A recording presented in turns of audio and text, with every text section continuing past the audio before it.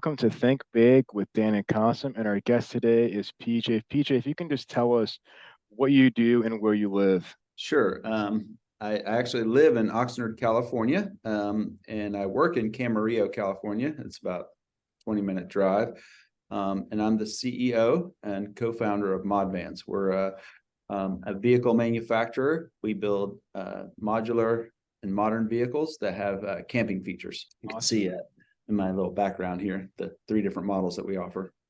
That's really cool. So I guess how did you get your job? Like, how did you start, being an entrepreneur and doing like what you're doing right now? So I worked my way through college, programming. So that's my dad actually, to kind of brag on him a little bit, he became a programmer when it wasn't a career. He got a degree in math, and there was actually no jobs for people with just an undergraduate degree in math.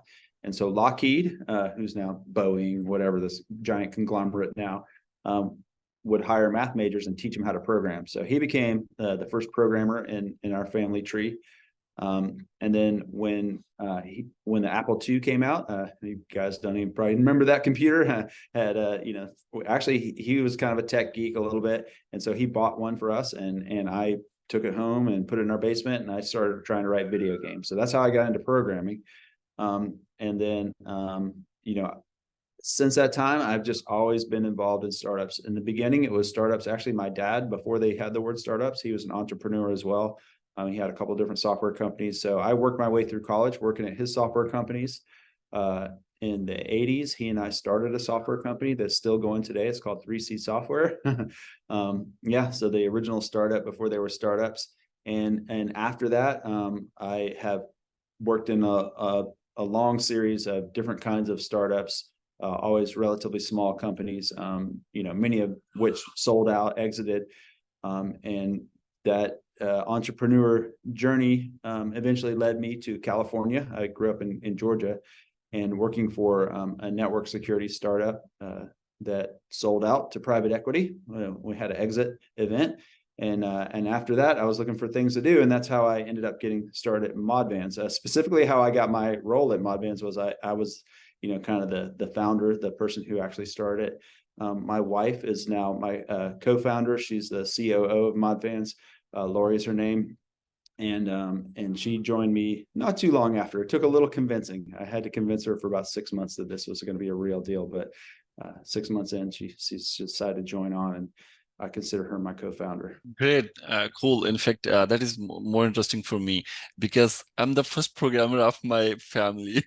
Yeah. So Good you job. have a long history. That's a great career path. So yeah, I think you did a good job in helping your family Yeah. get on a good path. My dad was also a math teacher, but his education was about the mechanical engineering, and Yep. but he was a math teacher, but he wasn't a programmer at all, and he didn't knew what I do. So I'm the very first person. Even today, people are like, they have this idea of what programming is, but I don't think they really understand that it mostly involves pushing little blocks of text around. Whereas nobody my knows. buddy George was like, oh, we just copy and paste from Google. That's all programmers do. Stack Overflow in Google, right? Maybe this could be something easier for them to understand, but yeah, people don't know what we do. In fact, none of from a family, other than my elder brother, none of our family knows what I do. They just do, okay, he do something with the programming, he is doing something on the computer, something sophisticated, but we don't know. And don't care. Yeah. Yeah, I actually asked my wife, so we were kind of joking about this, is related to this, is I told her I was going to do a podcast today, and she was like, oh, that's interesting. I was like, well, have you listened to any of the other podcasts that I was on a guest on? And she's like, no. So there you go. Okay, she might see this podcast. That's okay. Yeah. He understands my sense of humor. Yeah. So, by the way, a little bit more about your software development career. Now you have a firm, I believe, for software development as well. Say that again. A forum? Do you have a firm for the software development as well? Like, do you have a software house? I guess I don't understand the question. No. So basically, because you said that you have also, besides your current company, you're running a software development agency at the Oh, same time. no. I'm sorry if I said that, or that was what I No, said. I'm 100,000% ModVans. Yeah, 120%. I'm unreasonable amount of times devoted to ModVans right now. I exited a previous startup that I worked for, that sold out to private equity, and then I used that, the money and the time that I had as opportunity to start ModVans. So yeah, but I don't have anything else going on right now. Now, ModVans does have a huge programming component to it, and we're trying to increase that component right now. We have, including myself, 3 software engineers. And so, we've tackled at different parts. The very first software programming was our website. So our website is how we get all our orders. So all our orders, speaking of e-commerce, come online from our website, and we actually I wrote the original website, and then I've had different developers come in, some of my buddies from my previous career, some people that I've hired to help me here at ModVans to help me, enhance and maintain that. So that was the first big programming project at ModVans. And then the next really big one was we have what we call our X series, and the X series, first of all, starts with this giant battery. It's the biggest battery available in the camping van, in this van camper world. We have our batteries over twice as big as anybody else's, including these giant manufacturers that wish they could have such a big battery. And the way we did it was by building it into a 1-inch layer of the floor. So the whole floor is a battery, and that allows us to have this giant battery, but it takes almost no space inside the vehicle. So it's very unique. And then when we built that battery, I decided to investigate battery management systems called BMSs. And one of the things I realized was the best ones out there were basically just, computers that were hooked to some sensors, and they could turn the battery on and off. And I was like, well, I could do that. That doesn't sound so hard. And so that kind of entered the door for me to do hardware programming. And now in our X series, we actually have a computer-based custom circuit boards. We actually have 3 circuit boards, firmware running on all those circuit boards, and an app.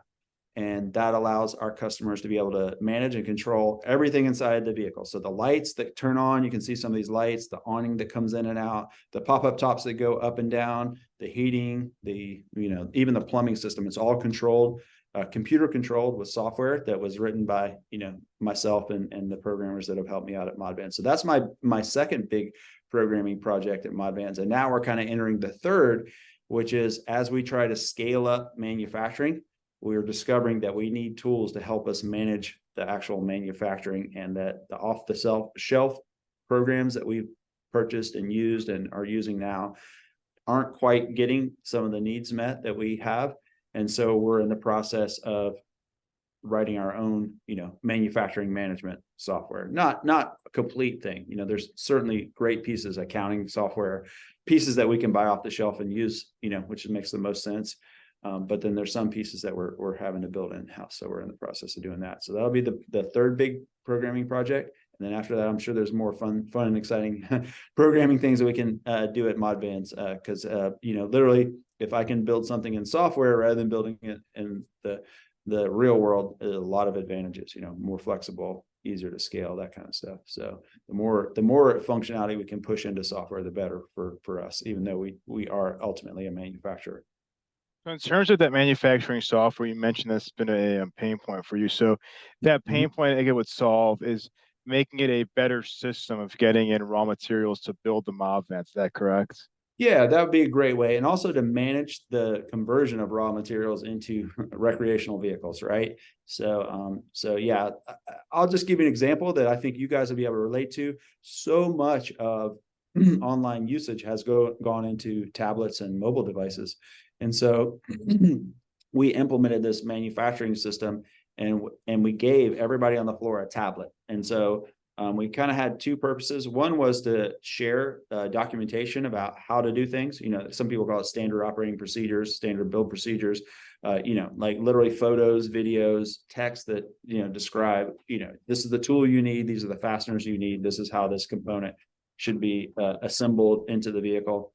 So that's actually been a win. We were able to do that. We did it with tablets. That worked pretty well. But then also there's this idea of like, let's create a manufacturing plan we're going to build these 10 vehicles this month.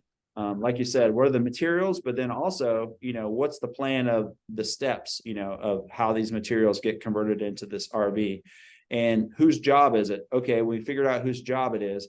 Now let's present that to him, on a tablet, like what the plan is, and let him go down the list of steps and inform the computer system of his progress so that we can continue to manage and adjust the plans as necessary. So one of the things we discovered right off the bat is like the tool that we had adopted, even though it claimed to have an easy to use tablet oriented interface, in practice, it doesn't work very well on the tablet. So one of the things we've kind of been doing is as we've been switching some users over to laptops, which is kind of funny to me, but yeah, the tablet thing is just not working that great out on the floor. And then the level of detail is just not quite right for our teams. So those are some examples of pain points where, it just is not the tools that we've adopted. They at least need some customization. Like just using them out of the box wasn't enough for us. So are ModVans fully electric vehicles, or do they have any gas component? Yeah, so we do. So we have, ModVans from the very beginning when we launched it in late 2017, 2018. At that time, it was obvious to me, at least, that electric vehicles were the way of the future. So I don't think the world really had kind of caught up with Tesla's vision yet, but it was obvious to me. And I had driven Teslas, and they're better vehicles. They drive better. The software experience is amazing.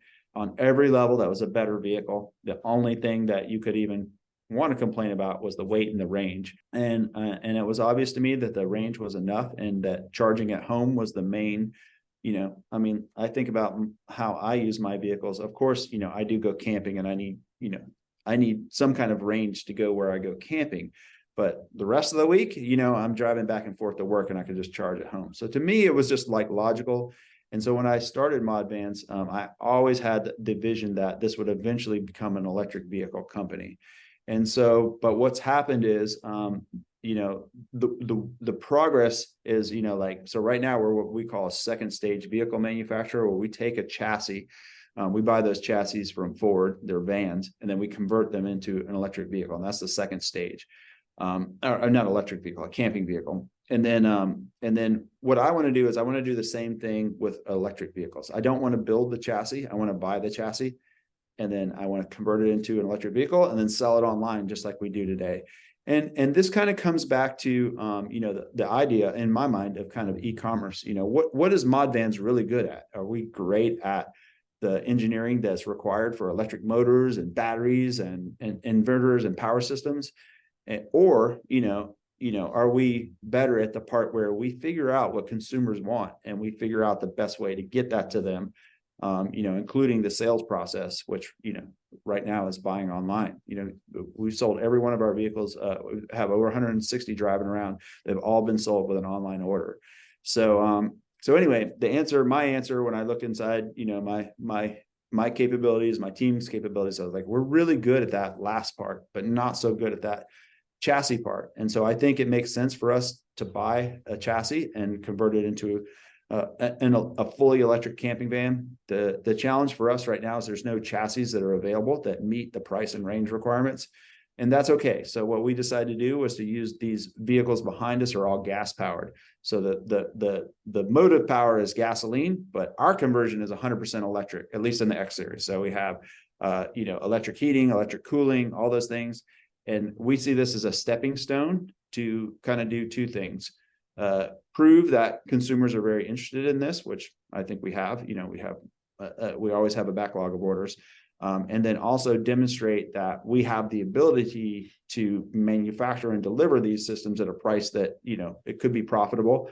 And that, once we've demonstrated that, I think it's a pretty obvious step that we could transfer what we have now onto an electric chassis when they become available, and meet that demand as it builds in the marketplace. That's exciting. So I guess as of right now, what does the customer experience look like for somebody from the time that they go to your websites when they buy it? Do you have a storefront, or do you guys come to the customer? Like, what does that look like? Yes. So right now, we're operating off of what we call an order backlog. What that means, in the manufacturing world, that has certain means, but what it means really is that we have more orders than we can fulfill in a reasonable amount of time. So the order backlog, the number of orders that are awaiting production is, growing or whatever. It's longer than what we could reasonably, we can't build them in a month. We can't build them in 2 months. What I would say is generally it's for ModVans history, it's been about an 18-month backlog, because what happens is as that backlog gets longer, fewer consumers are willing to get on the end of it. And part of that is because we ask for a significant deposit, not huge, but you have to put a few $1,000s down. And so the number of people that are willing to put, let's say, $3,000 or $4,000 down and wait longer than 18 months turns out to be a pretty small number of people. Order backlog kind of naturally builds out to 18 months for us anyway, and kind of holds out there. But yeah, in terms of like the backlog, right? So I mean, like that makes sense to me. But I guess, I mean, can somebody wants to like test drive, or if somebody buys it, do you guys deliver, or do they like how like what would that like for example Sure, like yeah. I live in Texas, right? So if I from Dallas want to buy the car from California, what would that look like? Yeah. So today, what that would look like is you might contact us and you'd be like, well, I'd say really have to divide it into two kinds of people, right? And this is like all online. This is actually a great thing for e-commerce. Like you have to kind of think about your audience and how they work out. There's two kinds of people. There's one kind of person, and I would say they're the engineer at heart. They're willing to watch the videos. They're willing to read all the stuff online. They're willing to kind of get on the Facebook groups and explore things. And they can make a decision without seeing one in person. That person could actually just go through that whole process and actually order a vehicle online. At that point, we are going to eventually send them a personal email, but they could get all the way through the ordering process. They'd have an estimated delivery date, they'd have their price, they'd already make their deposit. And then, our salesperson would probably reach out to them, but there's no hurry for that person. And then, as we actually have a long checklist, as their order gets closer, we'll start contacting them more and more to see if they need financing and those kind of things. Then eventually we would, get to the point where we would contact the customer and say, hey, your vehicle is entering production. Let's make sure we have payment arranged. And then you can decide, do you want to come take delivery here at our factory in Camarillo, California? Or do you want us to ship it to you? So we do offer shipping. It's not included in the price, but we will arrange shipping as well. And these vehicles can be transported. So yeah, so that's kind of like, scenario one would be that customer who, is just willing to make up his mind. Then we have kind of scenario two, which is somebody who's like, I can't imagine buying $100,000 or $200,000 vehicle without actually sitting in it and seeing it in person. So for that person, we have a variety of different ways that they can arrange that. They can come to our factory in Camarillo, California, and LA. We're in basically the metro LA area, and it's the biggest camper van market on earth, as far as I know. There's 30 million people in this area, and most of them know what a camper van is, and most of them probably want one. So we do have a lot of local customers. For customers that are further away, they could come visit us if they're in LA for other reasons, or California. And then we attend shows. So we attend, this year, we'll probably attend about 12 shows total all over the US, not as many on the East Coast, definitely up and down. The one area that's super weakness is Texas. So none of the shows that we have are in Texas. The closest they get is Flagstaff, Arizona. And we actually have quite a little customer base in Austin area. So we're planning to actually stop in a couple places on our way out to some East Coast shows and just kind of have our own little show. So you can watch for that. We are planning to start announcing that on the website and just tell people. And what we'll probably do is something pretty simple. We'll probably meet up in like an REI parking lot. We'll just be there for the whole day, and we'll invite people to come see us. Another way that people can see our vans before they purchase one, make that big decision, is to try to get in contact with a ModVans customer. So we do have customers all over the US. We do have customers in Austin, Texas. Right now, the way we try to arrange that is for them to come into our Facebook owners group and request a demo. That's the simplest thing for us. As we get bigger, and that's kind of coming back to my point about the order backlog, as we need to generate more sales, one of the ideas that we have is what we call our Van Ambassador program. And this idea would be that any customer or potential customer could agree to give demos in exchange for registering to our system, and they would get paid for that service. So they would be a paid Van Ambassador. And so, for example, if you owned a ModVans and you lived in Austin, Texas, and you were willing to give demos, and you're like, hey, I want this van for free. You know, how can I get it for free? Well, you could sign up to be a van ambassador, and you know, depending on how willing you were to give demos and how many requests there were for demos, you could give enough that you know you could actually make a monthly payment, for example, on the ModVans, and basically have it for free and talk to people about your cool van, you know, a few times a week. That is amazing. That's a genius idea. And by the way, I'll tell you that in Texas right now in the summertime, it's so hot. Everybody's gone. We like, so I can tell you that so many people could use mob vans. Like so many people here that they go to like Utah or Colorado in the summertime, and they could use a mob van to go all you know, up Yeah. north and escape from the Texas heat. So nice to drive startup. So I have a friend who we grew up together in Georgia, but he eventually moved to the Austin area. And so that's what he does. He drives straight up to Colorado. Arkansas, another place that he goes to. So So do you have any interest from folks that are international, like outside the US? we do. So one of the interesting things, you know, about that question is that, and most U.S. consumers wouldn't realize this, is the European market for camper vans is it's big and thriving. I tell people all the time, I would have never started ModVans if I was in Europe. It's way too competitive. There was already plenty of people building vehicles with pop-up tops, all different sizes. They actually make a lot of smaller vehicles that we don't make. And I think this is kind of a difference in culture where actually there's like an overlap. And I'm going to give you some examples. So in Europe, they traditionally did not offer long-term financing for homes. You couldn't get a 30-year mortgage. That didn't exist.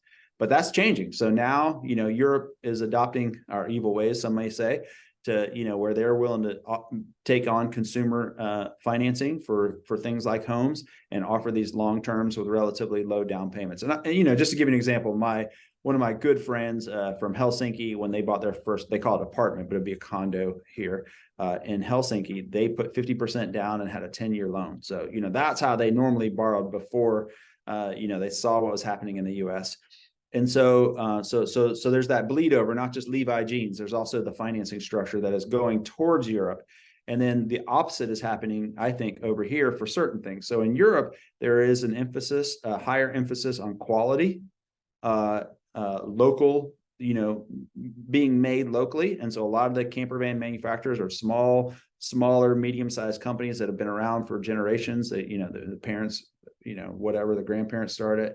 And then also, you know, willingness to trade off those things for a smaller, whatever it is. It could be a home, it could be a vehicle. In this case, we're talking about camper vans, but they're willing to get something that's a little smaller, pay a little extra for quality. And I see that influence in the US happening. So I'll just give you an example is, I think, you know, some of the rise in gourmet coffee, you know, I'm sitting here drinking my coffee here, you know, is driven by that. Like people are willing to pay a little more to get better quality coffee. You know, they're not just willing to take whatever the, you know, the cheap coffee is. They want to pay a little more to get better coffee. And so that's a net influence that's happening, I think, both ways.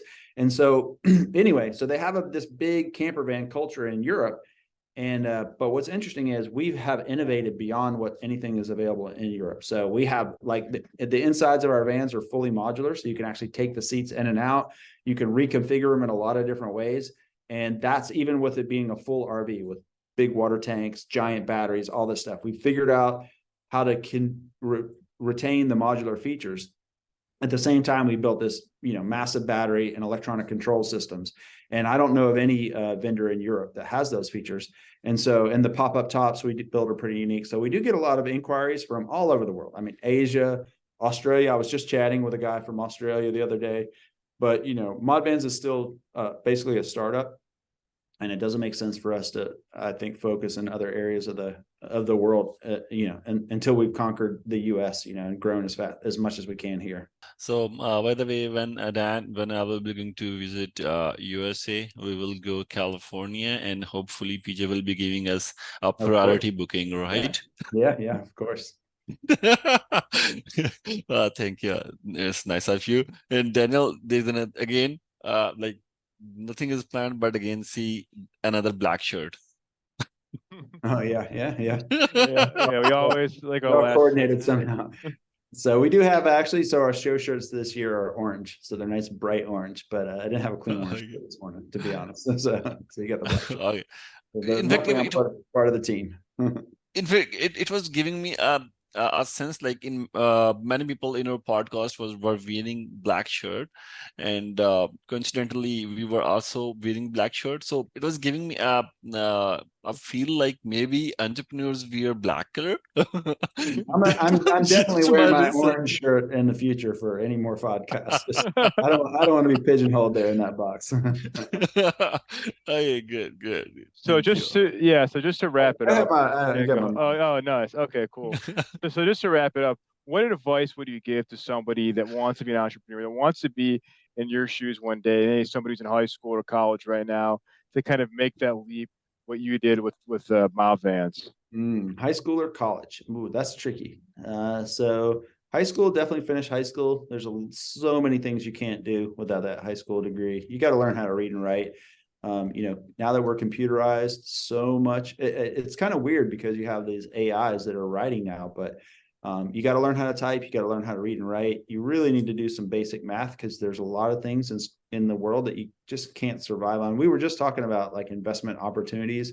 And, if you want to invest and make any kind of investment, whether it's real estate, or just a savings account, if you don't understand the basic math of how interest works and how compound interest works, if you can't communicate on that level, you're always going to be at a huge disadvantage to those that can. So there's some basic skills that you just got to finish. And that means you got to finish high school. It probably means you have to finish college, as much as I hate to admit that in some ways. I would say, before you get wrapped up in big college debt, take a hard look at if that debt is going to pay for itself over time. And I'll give you some examples. If you're going to college and you're like, hey, I don't really know what I want to be when I grow up, but I love this major, and it could be geology, it could be whatever, so I don't want to pick on a major because you'll always get in trouble for that. If you're taking on a big debt load and you don't have a career path in mind that's going to pay that off, I think that's a big mistake. I think it's going to, it's really going to force your hand, and it's going to prevent you from being an entrepreneur. So let's say you get out of college, you have that degree, and you have a big debt load. Now you just got to get a job to pay it off. And that's going to cut into the time that you can, use your flexibility. It's going to cut into your flexibility. So my advice in college would be, get an education, learn math, learn computer programming, for God's sakes. Please, give yourself some tech background if you can handle it. There's lots of jobs in tech that don't require math and programming, so that's okay. You don't have to if it's not your thing, but if you can, do that. Get that education. Don't bail on it too early. But don't burden yourself. That'd be my suggestion, unless you have a particular thing. If you know for sure you want to go enter, let's say, the financial world, then you need to go to an Ivy League school so you can get those connections. If you really want to get into startups and you can do it, you go to Stanford or UC Berkeley. You're going to exit with all the connections that you need. And it's going to make your life a lot easier. But not everybody can get into Stanford. Not everybody's planned their life well enough to get into Stanford or UC Berkeley or have the other things that they need to get into those kind of schools that build those connections. So if you can't do that, don't exit with a big burden. Then once you're ready to get serious about your entrepreneurial journey, read The Lean Startup by Eric Ries. I don't get paid for this. I don't have a referral link for Amazon. Read that book and really internalize it. This is my advice. And this is based on, 30 years of being entrepreneur and learning the school of hard knocks. You're going to save yourself a lot by learning what a minimum viable product is, how to build that, and how to focus on marketing first and product second. It's so hard, especially for like myself. I want to build things. I'm an engineer. I love to build things, and I'm smart. So I think I know what people want, but that's actually a huge fallacy. I don't. I'm not your average consumer. And this is a problem. And it's really good in a way that I'm not an average consumer, because it forces me to, examine that part and to realize that, I'm not going to be able to think the way that a normal person does. And, when we come back to e-commerce, how does a person, what are they thinking about when they're sitting there looking at, buying a $200,000 camper van and clicking that button? I'm not the best person to judge because I'm not an average consumer. I'm one of those that could make up his mind without having to see it in person. Focusing on the marketing first forces that issue to the head. If you can't market it, if you can't build interest in sales, there's no point in building that product. And that's where, it's just like, I've seen it happen so many times in the past where people built products and they couldn't sell them. And, they poured their entrepreneurial spirit into something that wasn't going to take off. And that's a sad thing, because that makes it less likely that person is going to continue on that entrepreneurial journey, because they had that disappointment up front. So even though it's super tempting to focus on engineering and building products and getting your patents in line and all this kind of things that people encourage you to, I'd say read the Lean Startup and just try to internalize those lessons. That'd be my first step. After that, there's a lot of things. There's information about funding. How do you fund things? Is that required? Like there's entrepreneurial journeys that do not require funding.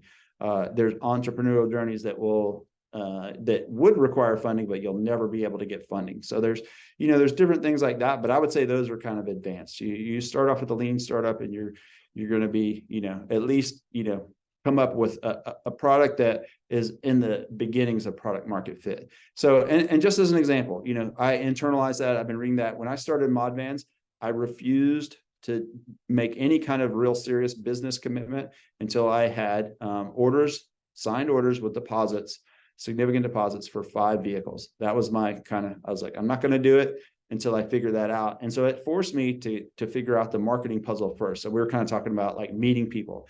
And that's what I did. I didn't have even a factory. I just had a van that I had built for myself. And so what I did was I put ads on Craigslist. $5 ads is my secret to the world. if you want to start a competitive business.